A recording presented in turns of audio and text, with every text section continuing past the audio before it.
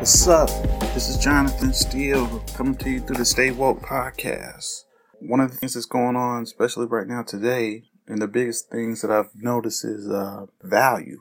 And it's interesting on how we rate that in different fields. Some people feel like the value of a lawyer or a doctor justifies why they make the amount of money that they do now.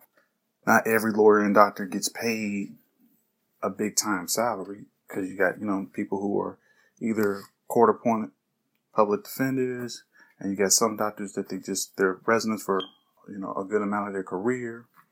And then some doctors actually decide to work with, Doctors Beyond Borders. So not every one of them is getting paid a huge sum of money.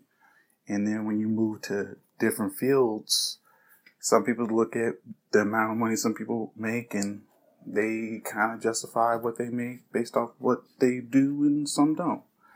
Say in the sports world, people have always looked at them very similar to how they look at other forms of entertainment. They're like, hey, well, they should just be happy with whatever they make. And you could say to a certain degree that might make a lot of sense, because they're still going to make, on average, depending if they're working pretty well, a better living than, say, someone who is working, as a plumber, or maybe as a dentist, depending on how much work they're doing, or even someone who's a mechanic or a police officer. But value is relative to the markets that you're in. So, for example, when people say, look at LeBron and what he makes, there's some people that think like, oh, well, he makes more than enough money. And that's not the most accurate thing to say, because his value to what he brings versus what he makes will never be equal to each other. There was an article around the time when he was with Miami where the owner, Mickey Arison, was like, hey, if we went based off of a free market, I would have to pay LeBron $75, maybe $85 million for the year, just based off on what he brings to him, based off of ticket sales and merchandising. But he's only paying them at the time roughly 21, 22. Because LeBron used to take contracts under market value, so he'll have a better team around. And some people are like, oh, well, he still makes a lot of money. It's like, well, anytime you suppress someone's salary, it shrinks it, which means then the other pool of people that are in that may not get the same amount of money as, say, someone else. For a large part of his career, he wasn't the highest paid player in the league, and it's been pretty much known he's been consistently the best player in his profession for probably 10 years running, consistently. Minus the Kobe years, where he won an MVP and maybe the 2 championships. You can debate that. But just using that as an example between value and what you actually make. So that's even going on now. Like, some people might think this is crazy to say that Beyonce, when you look at her value and what she makes, is more than likely underpaid. When you look at her level of influence, the amount of money she generates at each concert she does, to the amount of merchandising that she's able to move, you could say her value compared to what she's actually paid is not accurate. It doesn't meet what she really brings to the table. And that's something that, going through your life, you got to be able to balance that out when you start talking about what's my worth versus what am I in the position to negotiate. And that's another thing that, especially in our communities, that we kind of got to get a handle on. Our value and what we are in a position to negotiate are different. It's always going to be different, especially when you're working with companies, because companies have overhead. So many things are coming out when you're dealing with other companies, as an employer versus as an employee. So moving forward, whenever you hear people talk about, well, what's the best ways for you to make money? Ultimately, is if you have ownership in whatever you do, that's the best chance you have to make money. For an example, years ago with Michael Vick, when he started to turn his career around, a company, I believe the name of it was Unequal Solutions, they come to him and was like, hey, I think the amount of money that they were going to pay him was $2 million to market their football equipment. And Michael Vick decided to turn down that initial offer and just take all stock from the company. And he did that. And I don't know the official amount that he made, but they said he made upwards, I think it was at 4 to 5 times in stock value with that company than he would have if he just took a regular $2 million salary a year with them. And that's another thing that people gotta wrap their heads around is like, if you have the ownership stakes in any companies you're in, that's your best chance to make money. And then not everything that you do based off the market you're in, you're going to be able to negotiate those terms. For example, Dez Bryant, a football player who plays for the Cowboys. His contract now seems like he's being overpaid. But at the time when he got his money, it was at market value for what his position in the field that he's in says he should get. Roc Nation, his agents negotiated that contract. So now when people are coming to him now and they look at what he did in the past versus what he's doing now, and they'll say like, oh, well, he should take a pay cut. Well, his contract is what his contract is now. That's up to the Dallas Cowboys to come to him and say, well, we don't think you're no longer worth that number. He doesn't have to negotiate that with them. And another thing that he's doing that a lot of people seemingly don't do is he's not going to negotiate that publicly. He's like, his contract is his contract. He's not interested in doing a contract negotiation through the public. Now, obviously, his team probably briefed him on that, on what to say in regards to that, because you've never heard anybody who negotiates publicly get their money when they're talking about someone that they're trying to do a business deal with. It just never happens. One of the things that ended up happening, I don't know if anyone who had a chance to see the Defiant ones, when they show the clip of Dr. Dre and the Apple deals going down and Tyrese says what he says on that video, people can say that it didn't hurt it, but in the doc it acknowledges that kind of put that deal in some trouble when he said that the deal had already went down and they were still in negotiations. Now, they ended up selling for $3.2 billion, I believe was the official number. But even in that doc, I don't even think they even acknowledged on if that was the best number. Because chances are high that probably wasn't their best number. He could have got something much higher than that. Because anytime a merger leaks out and the public is now involved in it, people don't realize you're now affecting stocks when you start talking about company mergers and market confidence. So yeah, people can say like, but Will Dre still made his company still sold for $3.2 billion. He still got his money to a large degree. Who's complaining for Dre? It's like, in the end, what you want is you want to make sure that when you get the best business deals, and no matter what field you're in, that you can. So anything that leaks to the public is not good for you. And for an example of that, when you look at what happened with, say, the Monique situation with Netflix, negotiating with a multi-billion-dollar company publicly does not work. It's not going to work. Now, I know some people's like, oh, well, the offer was low. Again, you'll never get paid what your true value is. You're going to get paid what you're in a position to negotiate. She hasn't had a special that's been out, that's been talked about, that's generated a lot of revenue based off the analytics numbers that they presented. Now, you can debate that and say, well, they're skewing that. Well, every major company will like to not pay somebody their true value in a negotiation. That's how it's always worked. Even when down to the number of saying that they had a budget where they could pay her upwards of $3 million. That's how they had her position and rated. And people can say, well, why they come to her that low? Again, it's a business. Now, if she had other people that were bidding at the time for her, that number then changes. So I don't know that much about her husband other than the fact that he's been her manager and has been kind of running her career for a number of years now. But that's your next counter offer, which they say he did not counter offer. An example of that, I know people have brought up the gender aspect of that. Well, she's a black female comic. Well, gender does have something to do with it because on average, most women are in every field across the board underpaid commensurate to the value of their male counterpart. That's true. But say you take someone like Jamie Foxx. He hasn't done a special, I think, since I Need Security. I could be wrong. He hasn't done one since 2002. Maybe '03 was the last time he did a special. Now, would he get who Monique mentioned in that video that she made, $20 million compared to Dave Chappelle and Chris Rock? No, because he hasn't been doing comedy shows like that. His name and his value in that field isn't as high as it is right now, say if he does a film right now. But he would get more than $500,000. That's true. Because you got to look at the relationships that he's built over the years and how much money he's made for a lot of these companies.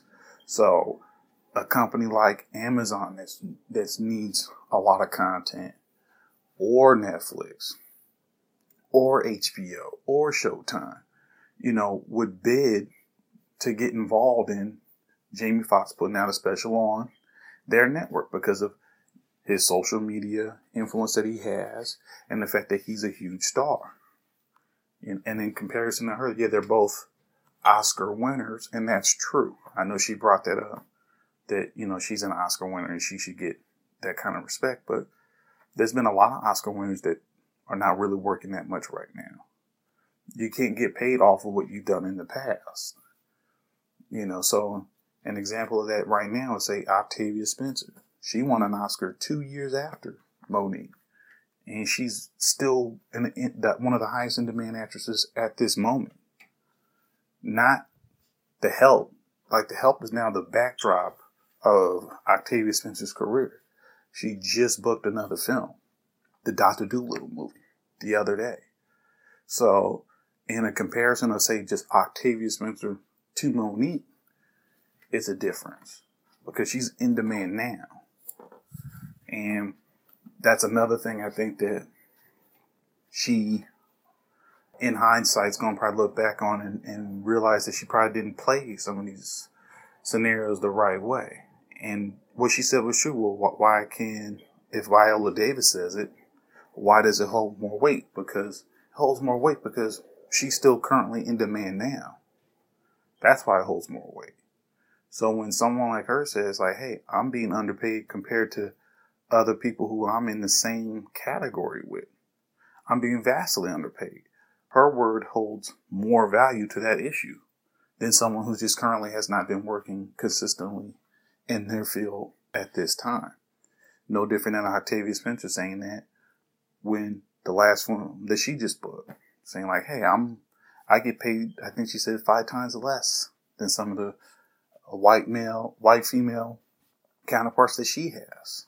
And I think her and Jessica Chastain, who they worked on to help with her, that and then they negotiated a deal to get the same amount of money. So people are looking like, wow, I didn't know that Octavia Spencer was getting underpaid, because you see her a lot. You've seen her in big films since she's won her Oscar, and you see her in smaller films, but you consistently see her. So when you hear her say like, hey, I'm not getting paid the amount of money I'm supposed to be getting paid based off the position I am and how I work, that holds more weight. The racial and gender argument, it's always going to be there. It'll never leave. You can't discount it. It's just what's its place and how do you rate it based off of the particular individual it involves. That's a real thing. And you can't dismiss that. And I think kind of, if you're going to bring that in, people always talk about what can we do to help the team. It has to be about we first, if you're going to try and do that, especially in our community, versus it's about me. The reason why it was accepted more so well with Viola Davis and Octavia versus Monique is because Viola and Octavia's arguments, based off where they're at in their careers and the way they presented their argument, is presented as, this is something I want to see improved for the collective. When Monique presented her argument, it was more so about, well, I'm not getting mine, so I would need you to go ahead and just boycott. And that's how it lands.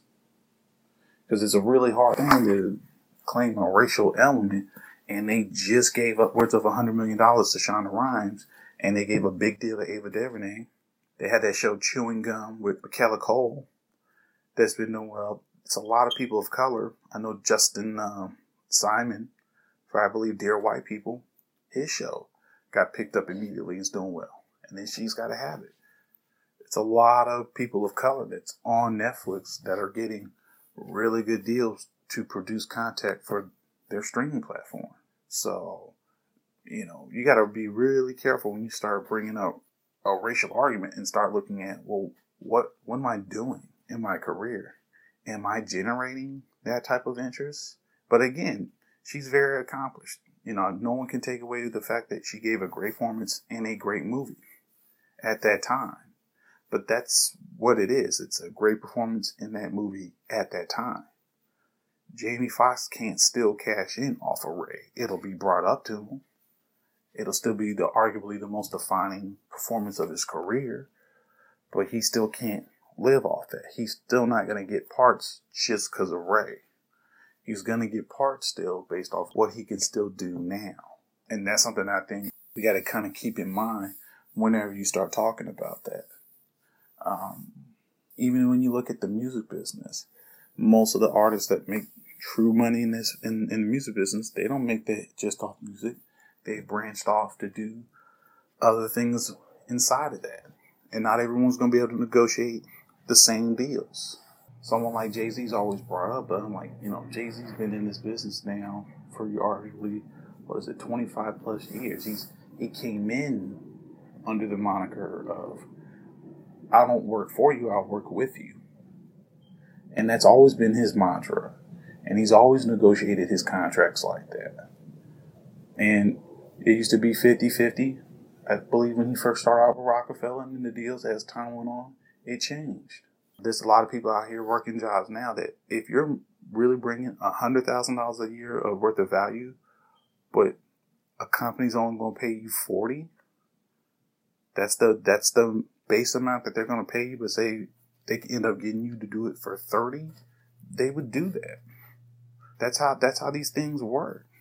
And they won't lose a bit of sleep about it. They're looking like, hey, we're trying to get the best business deal that we can. And sometimes that happens. Sometimes, like, especially even on some of these interviews where people talk about other people's money. Now, I just be thinking sometimes, like, who decided to negotiate publicly? Like, when did that become an acceptable thing to do?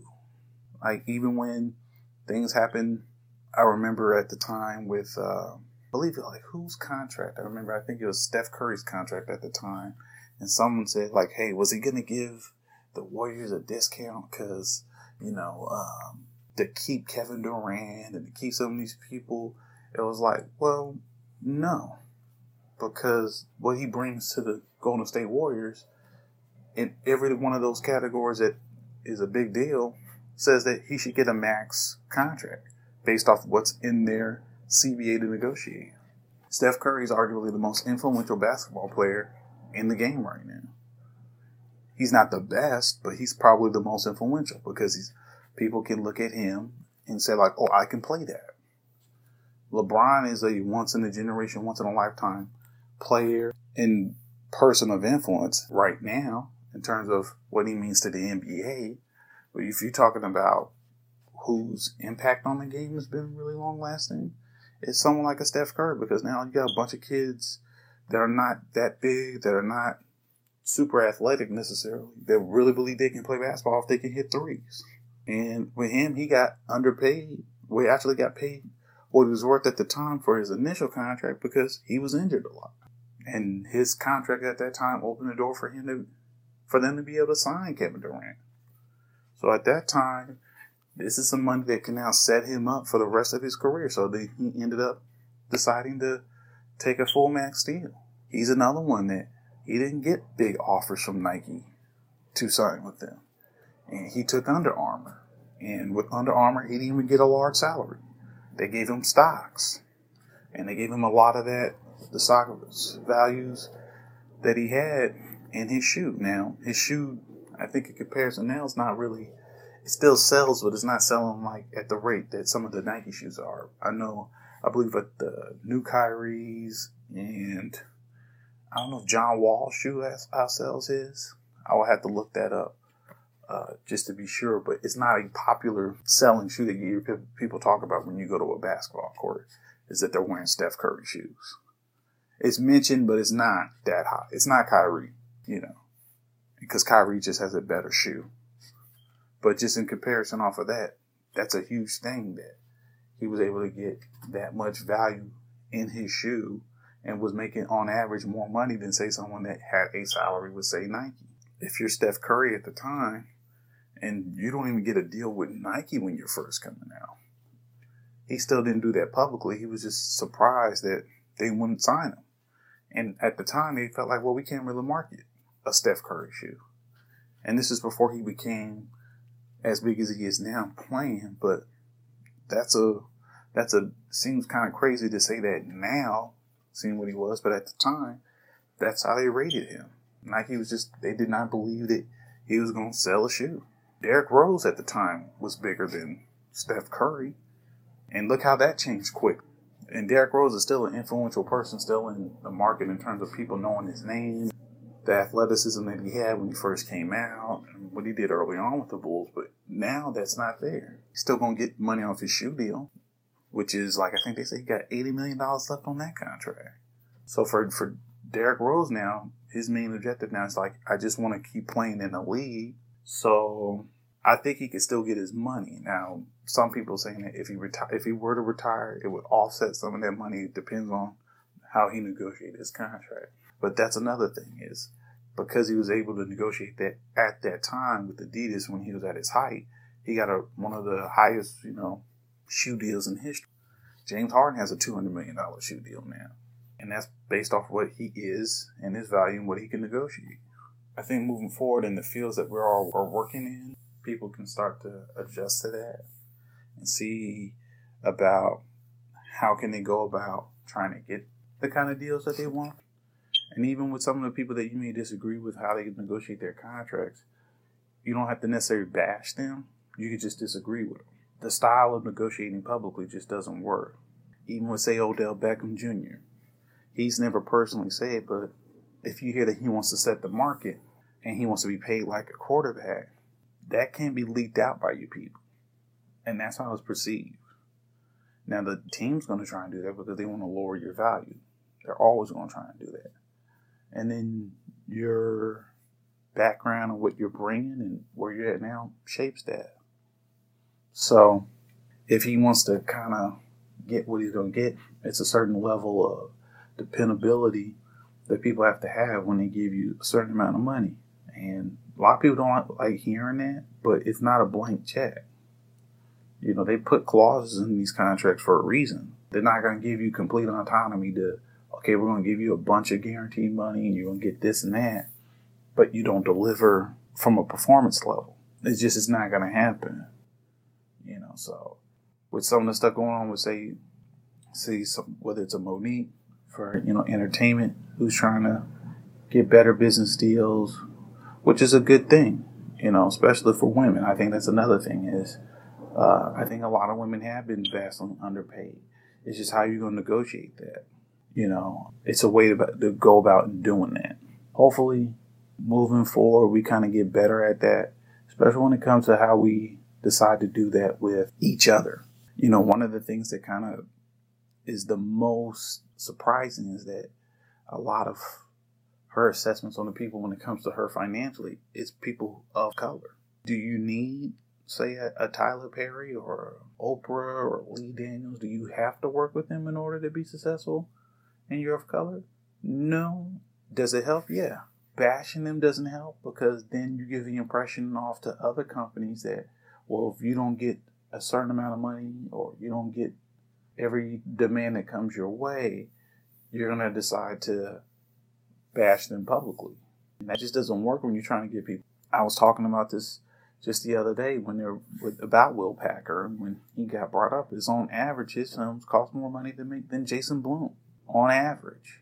But no one's talking about, hey, well, he's underpaying or he's sabotaging people when it comes to money. He's like, no, if you can get a film made, the lower the budget is. And financially, that's a true thing. It doesn't then take as much money to make back when it comes to getting that back to profit. People don't know that, hey, yeah, you can make a movie that costs $4 to $5 million easily, but if you're trying to put that in theaters, the marketing budget is different than the production budget. You could spend upwards to $20 to $30 million on marketing a $4 to $5 million movie. And even when you say, oh, well, it made X amount of money back, a third of that goes to the movie theater. So you're already working with less money on the value of trying to make that back for you to really get paid off it. So when that was brought up with his films, when she made that assessment, even with Almost Christmas, it's like that's an ensemble piece. Yeah, she has an Oscar, but Gabrielle Union has opened more movies than she has. That's a fact. You don't really see, say, someone like Kimberly Elise, who I think is an incredible actress, but she's not getting the kind of offers that some people would think her talent says she should get. And that's just how sometimes those things go. There's a lot of, people that are in those positions. But when she said what she said about Will Packer, I was just thinking, like, well, that doesn't really help. You bringing out a personal story, and then you're going to a studio like Universal, who the deals he has, ironically, is making their company a lot of money. They're not going to side with you on that, especially when his background and his track record is that stellar. And ironically, both Jason Blum and Will Packer have deals set up at Universal. Even with, say, a movie like Split or Get Out, those films cost far and away less money to produce than, say, what Girls Trip and a movie like, say, Ride Along 2 cost. Ride Along 2, they made that movie for $40 million, not counting print and advertising. They made their money back for them to want to make the third film, but that's just an example. But they spent $40 million on that. A film like Get Out costs anywhere from $4.5 to $5, and you make close to $300 million. And that's not counting television rights. That's not counting any of the DVD or Blu-ray sales that the film made for the company. That's a higher return on profit. But the perception publicly was that, oh, Will Packer's cheating actors. That's even been said with Tyler Perry. And to be fair, there's a reason why Tyler Perry's properties have Tyler Perry on it. His name and his brand sells those films. Even with this new film coming out with Taraji P. Henson, she's definitely a name. But if you look at the track record of Tyler Perry's films and his career, he's a bigger name. He has ownership in the stuff that he does. And you could talk about the rates and what he pays people, but that also goes to show you what rates are different paying people in the state of California than what you're going to pay them in the state of Georgia. And he's creating a lot of jobs. Now, you could debate how much money those people are getting paid, because you can do that for every film or for every production that people are part of is, am I getting the amount of money that I should be getting? And that's cool. But you can't say that he's not making an effort to create for other people. Kind of got to get out of that savior syndrome too. It's not up to just a handful of people in our community to save us. That's a dangerous thing to kind of get involved in. And we do that a lot, where we'll look at certain people and we expect them to deliver on things like that. That I've never understood that. As great as Oprah is, it's not Oprah's responsibility to save humanity and to save all people of color. She can do her part, but she can't be that for everyone, because as an individual, there's going to be certain things that she agrees with and certain things that she disagrees with. And that'll go on all day. I'm definitely going to wrap up this podcast. It was just some thoughts that I had on my mind. I look forward to doing another one over the next few days or so, based off I'm going to look at some other issues that I want to talk about. But for anyone that does get the chance to hear this, I thank you for listening to this podcast.